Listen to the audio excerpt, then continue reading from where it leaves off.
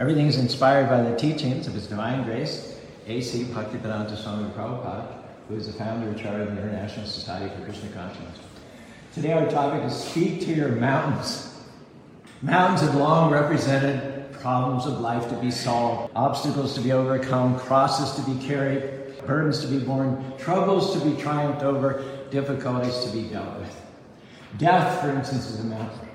Sickness, pandemics is a mountain. Family crises are mountains. Unpaid bills can be mountains. Rebellious children, mountains. Unfaithful husbands and wives are mountains. Lying, betraying, stabbing in the back friends are mountains. Addicted loved ones are mountains. You've prayed, you've hoped, you've believed, but can I offer you one more very, very potent thing to do? Speak to the mountain. Say, mountain, be removed. Not asking, not begging, not saying, pretty please, but you're commanding that fear, that sickness to stop impeding your march and the march of your loved ones back to home, back to God. I've learned that if you don't talk to your mountains, what's going to happen? They're going to start talking to you all day long. You're never going to get well. You're never going to get out of debt. Your business is going to go under. Krishna has given men, above and beyond all other creatures, the ability to speak directly to their mountains in His name. Hare Krishna, Hare Krishna, Krishna Krishna, Hare Hare, Hare Rama, Hare Rama, Rama Rama, Hare. When you address sickness in the name of the Lord, death in the name of the Lord, addictions in the name of the Lord, you are God's mouthpiece. You're speaking on His authority and by His encouragement. Now the key is don't speak about your mountain, speak to your mountain. Don't encourage it. Don't magnify it. Don't acknowledge it has any power. Don't give it a foothold. Don't let it in the door. If you do any of these things, your mountain will become stronger and you'll become weaker. And lastly, don't believe the never lies. Never is a mountain word. I'll never get over this addiction. I've had it since high school. I'll never lose the weight. I've struggled for years. I'll never accomplish my dreams. There are too many obstacles. Can I tell you, your mountain responds to your voice. Don't call in defeat, fatigue, negativism. In other words, don't focus on the size of your mountain. Focus on the size of your God. In a book called 450 Stories for Life, Gus Anderson tells about visiting a church in a farming community in eastern Alberta, Canada. There had been 8 years of drought. The farmers were all deeply in debt. Their economic situation looked hopeless. In spite of their poverty, however, many of them continued to visit church on Sundays to worship and praise God wholeheartedly. Anderson was impressed by the testimony of one of these farmers, dressed in overalls and an old coat, which were the best clothes they had. This man stood up and quoted the Hebrew version of the Bible. He said these words, "Although the fig tree shall not blossom, neither shall fruit be on the vines, the labor of the olive shall fail, and the field shall yield no food. The flock will be cut off from the fold, and there shall be no herd in the stalls. Yet I will rejoice in the Lord. I will joy in the God of my salvation." Now, the message today is the secret of joy is talking to your mountain. Tell it, no matter how big it is, no matter how long it lasts, you will continue, you will not cease, you will not retreat from the practice of rejoicing in the Lord. Hare Krishna, Hare Krishna, Krishna Krishna, Hare Hare, Hare Rama, Hare Rama, Rama Rama, Hare Hare. Would you agree with me what an enormous mountain the practice of segregation was in this country? Can I tell you that Dr. Martin Luther King and the other civil rights workers did not think, they did not hope or believe that mountain out of existence. They spoke that mountain out of existence. It was their faith in God's power and not their faith in themselves that proved triumphant. Martin Luther King understood that. In his last address, the day before he was assassinated, he issued this triumphant statement of faith. And I've seen the promised land. I may not get there with you, but I want you to know tonight that we as a people will get to the promised land. And so I'm happy tonight. I'm not worried about anything, nor am I fearing any man. My eyes have seen the glory of the coming of the Lord. I have a dream this afternoon that the brotherhood of man will become a reality. And with this faith, I go out and carve a tunnel of hope from a mountain of despair. With this faith, I believe we will be able to achieve a new day when all of God's children, black-skinned or white-skinned, Jews, Gentiles, Protestants, and Catholics, will be able to join hands and sing with the Negroes in the spiritual words of old, free at last, God Almighty, we are free at last. Many people, they try to move their mountains by prayer. They ask Krishna to move their mountains for them. They describe the mountain in full detail. They inform Krishna of the exact dimensions of the mountain, its altitude, its weight. They cry and moan about how a hindrance this mountain is in their life. Others pray to Krishna for him to speak to their mountains on their behalf. However, Krishna is not going to do for you what he wants you to do for yourself. He has invested in us the power of speech. None of Krishna's other creatures have the power of speech except man. Krishna's power is shown through the speech of men. Hare Krishna, Hare Krishna, Krishna Krishna, Hare Hare, Hare Ram, Hare Ram, Ram Ram, Hare Hare. Things may not turn around overnight. However, the moment that you start speaking to your mountains, at that moment, Krishna releases favor. At that moment, Krishna starts to move the wrong people out of the way. At that moment, he dispatches healing, breakthroughs. He lines up victories down the road. Now, if you keep speaking, one day, that mountain will be removed. You have a better weapon than a sword or a gun. You have the names of the Lord. He will fight your battles. When you speak to the mountains in his name, all the powers of heaven stand up to attention. Hare Krishna, Hare Krishna, Krishna Krishna, Hare Hare, Hare Ram, Hare Ram, Ram Ram, Hare Hare. Your enemies may come at you with a natural force. However, Krishna counteracts them with a supernatural force. I once heard a story about a drought that threatened the crops in a small village. The priest told his flock to go home, fast and pray, and return the following week at an appointed time to the church for a special prayer service in which they would ask God for rain.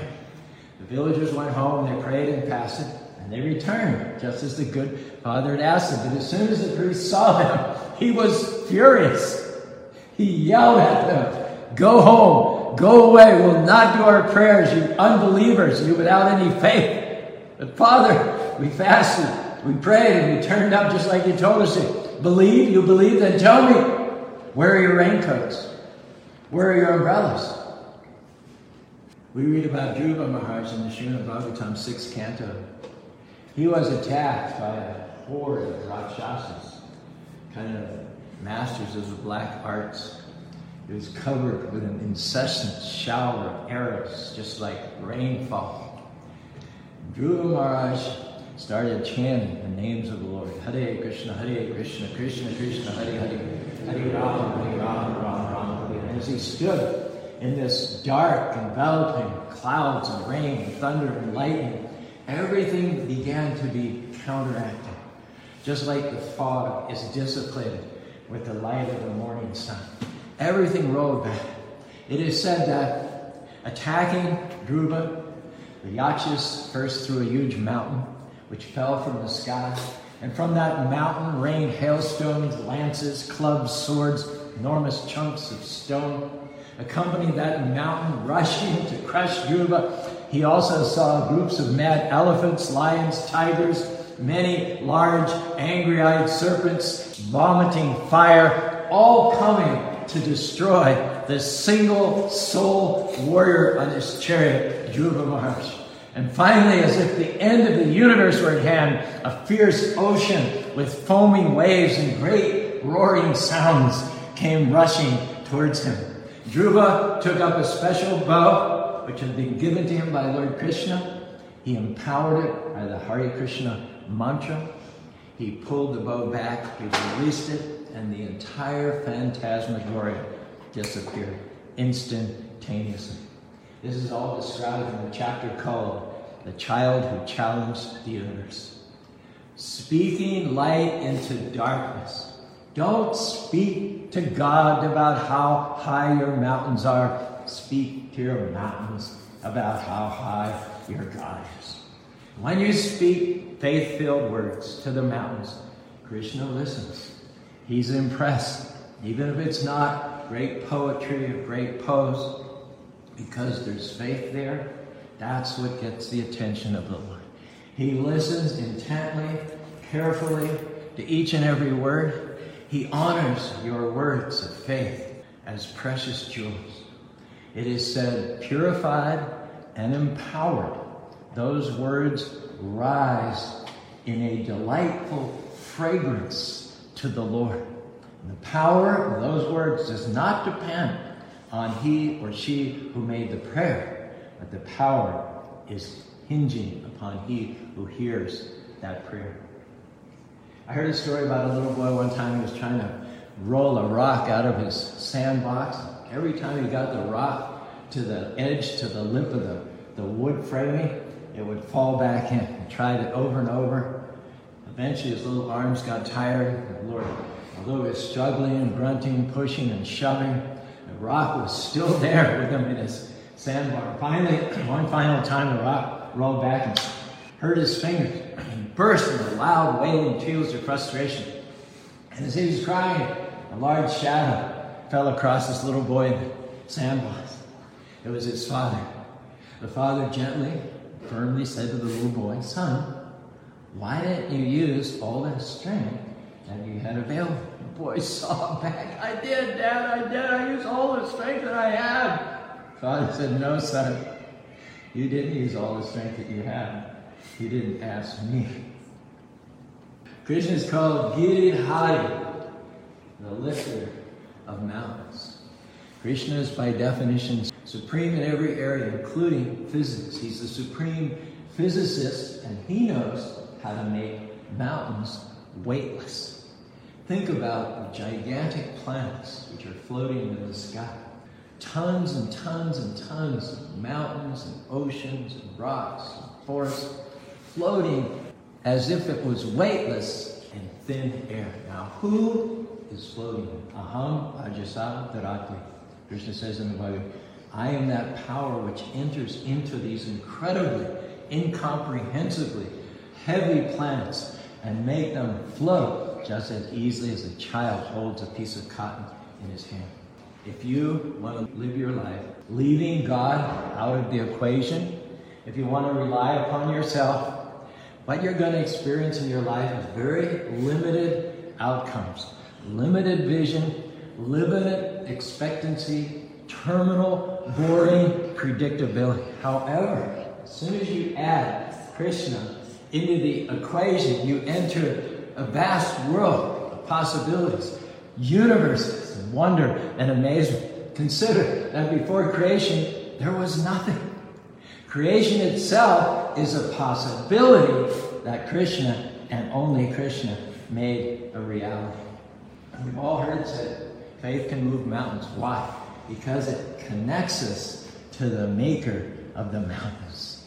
It is said in the beginning was the Word, and the Word was God. What was that Word? According to our information, that initial primeval seed from which the whole universe came, uttered by Krishna, was Om.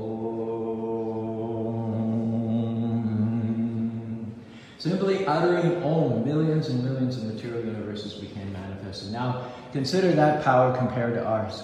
Let's say you wanted to decorate one tree with leaves. You're gluing them on. It would take you weeks, right? God just utters "oh," and millions of universes, including countless trees, come out automatically decorated. So God's word is sufficient to enact all of that. From that seed which God utters come millions and millions of universes. This Spanish short temple, now we're enjoying it. The heating in the winter, the cooling in the summer, we're enjoying its contents. But originally, this temple existed in sound. Before the concrete, before the marble, before the chandeliers, there were architectural plans. Now, before the architectural plans, Bobby and I talked about it.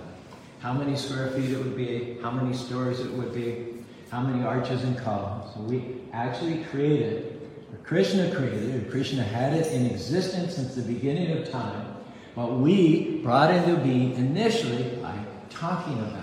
And one stage after another, everything telescoped out to manifest this beautiful temple right now. Prabhupada says, again in the Srimad Bhagavatam, such transcendental sound vibration contains all vital energies within the universe. It is undivided by time or space. Vedic sound vibration is so subtle, unfathomable, and deep that only the Lord himself and his empowered followers can understand its actual form and meaning. If we incorporate those transcendental sounds, glorifying and honoring the Lord and acknowledging his power into our lives, the result is that the heart, which has become dirty due to contact with matter, becomes powerfully cleansed.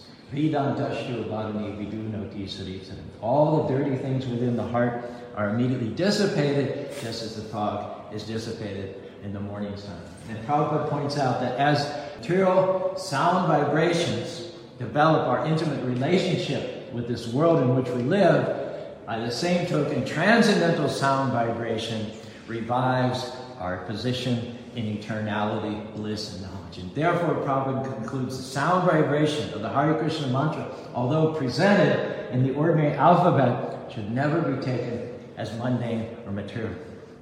And when, due to chanting, taking prasadam, and associating with the devotees, the mind starts to become cleansed of all material association, pure consciousness arises like the morning sun. Cheto Darpana Marja. Each and every one of us originally is a pure spirit soul, part and parcel of God. We're compared to pure rainwater. However, when the pure rainwater strikes the earth, it becomes mud. Similarly, we as spirit souls have similarly become contaminated by long association with matter. The chanting, Hare Krishna, Krishna Krishna, Hare Hare, Hare Rama, Rama Rama, Hare Hare, has been handed down to us from the spiritual world to revive our original nature, knowledge, bliss, and eternity. Again, in the 11th canto of the Bhagavatam, the pure devotees of the Lord can reveal the spiritual world by their transcendental sound vibration, making it possible for even a neophyte devotee to experience the Lord's abode. It is said that we souls in the material world have become so involved in our erroneous ways that it is as if our hearts have become buried in a gloomy mountain of sinful desire. However, the lotus feet of the Lord are compared to thunderbolts that can shatter these mountains of attachment and illuminate our eternal consciousness. One point to realize, faith may not always change the outer circumstances of life, but it always changes the inner landscape of life. If the inner landscape has been changed, then it really doesn't matter what's on the outer horizon. Example is given that if someone has good shoes on their feet, doesn't matter how many thorns, stones, and brambles there are on the path to the top of the mountain. Helen Keller lived in a world of silence, physical darkness. A lot of people pitied her because she did not have the full enjoyment of her bodily senses as we do. But she said, quote, "It is because they do not see the golden chamber in my life where I dwell delighted. For dark as my path may seem to them, I carry a magic light in my heart." Faith, the spiritual strong searchlight, illuminates the way. And although sinister doubts lurk in the shadow, I walk unafraid toward the enchanted wood, where the foliage is always green, where joy abides, where nightingales nest and sing, and where life and death are one in the presence of the Lord. Mountains of envy, mountains of despondency, mountains of self-pity are in jeopardy when that kind of faith is around. Faith that gives one the joy of expectancy is a mighty faith. When you face difficulty, our message today is boiled down. Quit complaining. Instead of complaining, use that same energy to speak light into the situation. Friends, Krishna knows how to get you to where you need to be. Faith is what moves the Lord. And when you speak favor, that's what activates the Lord in your life. So let me ask you tonight, is there a mountain in your life keeping you from the best? If so, our challenge is to start speaking to the mountain. You've hoped, prayed, believed long enough. Can I tell you, your mountain will respond to your voice. There's nothing more powerful than you declaring victory over your life. Some of you have talked about the mountain long enough. You need to start talking to the mountain. If you rise up and say, to the sickness, to the strife, to the depression, be removed. Krishna will turn your mountains into molehills. Remove obstacles that look immovable. He will break log jams that could have held you back for years. He will lift the mountain out of your way in this life, and in the next life, you'll go back to home, back to God. Thanks very much for your kind attention. And if you receive this message, please say with me, Hare Krishna, Hare Krishna, Krishna Krishna, Hare Hare, Hare Rama, Hare Rama,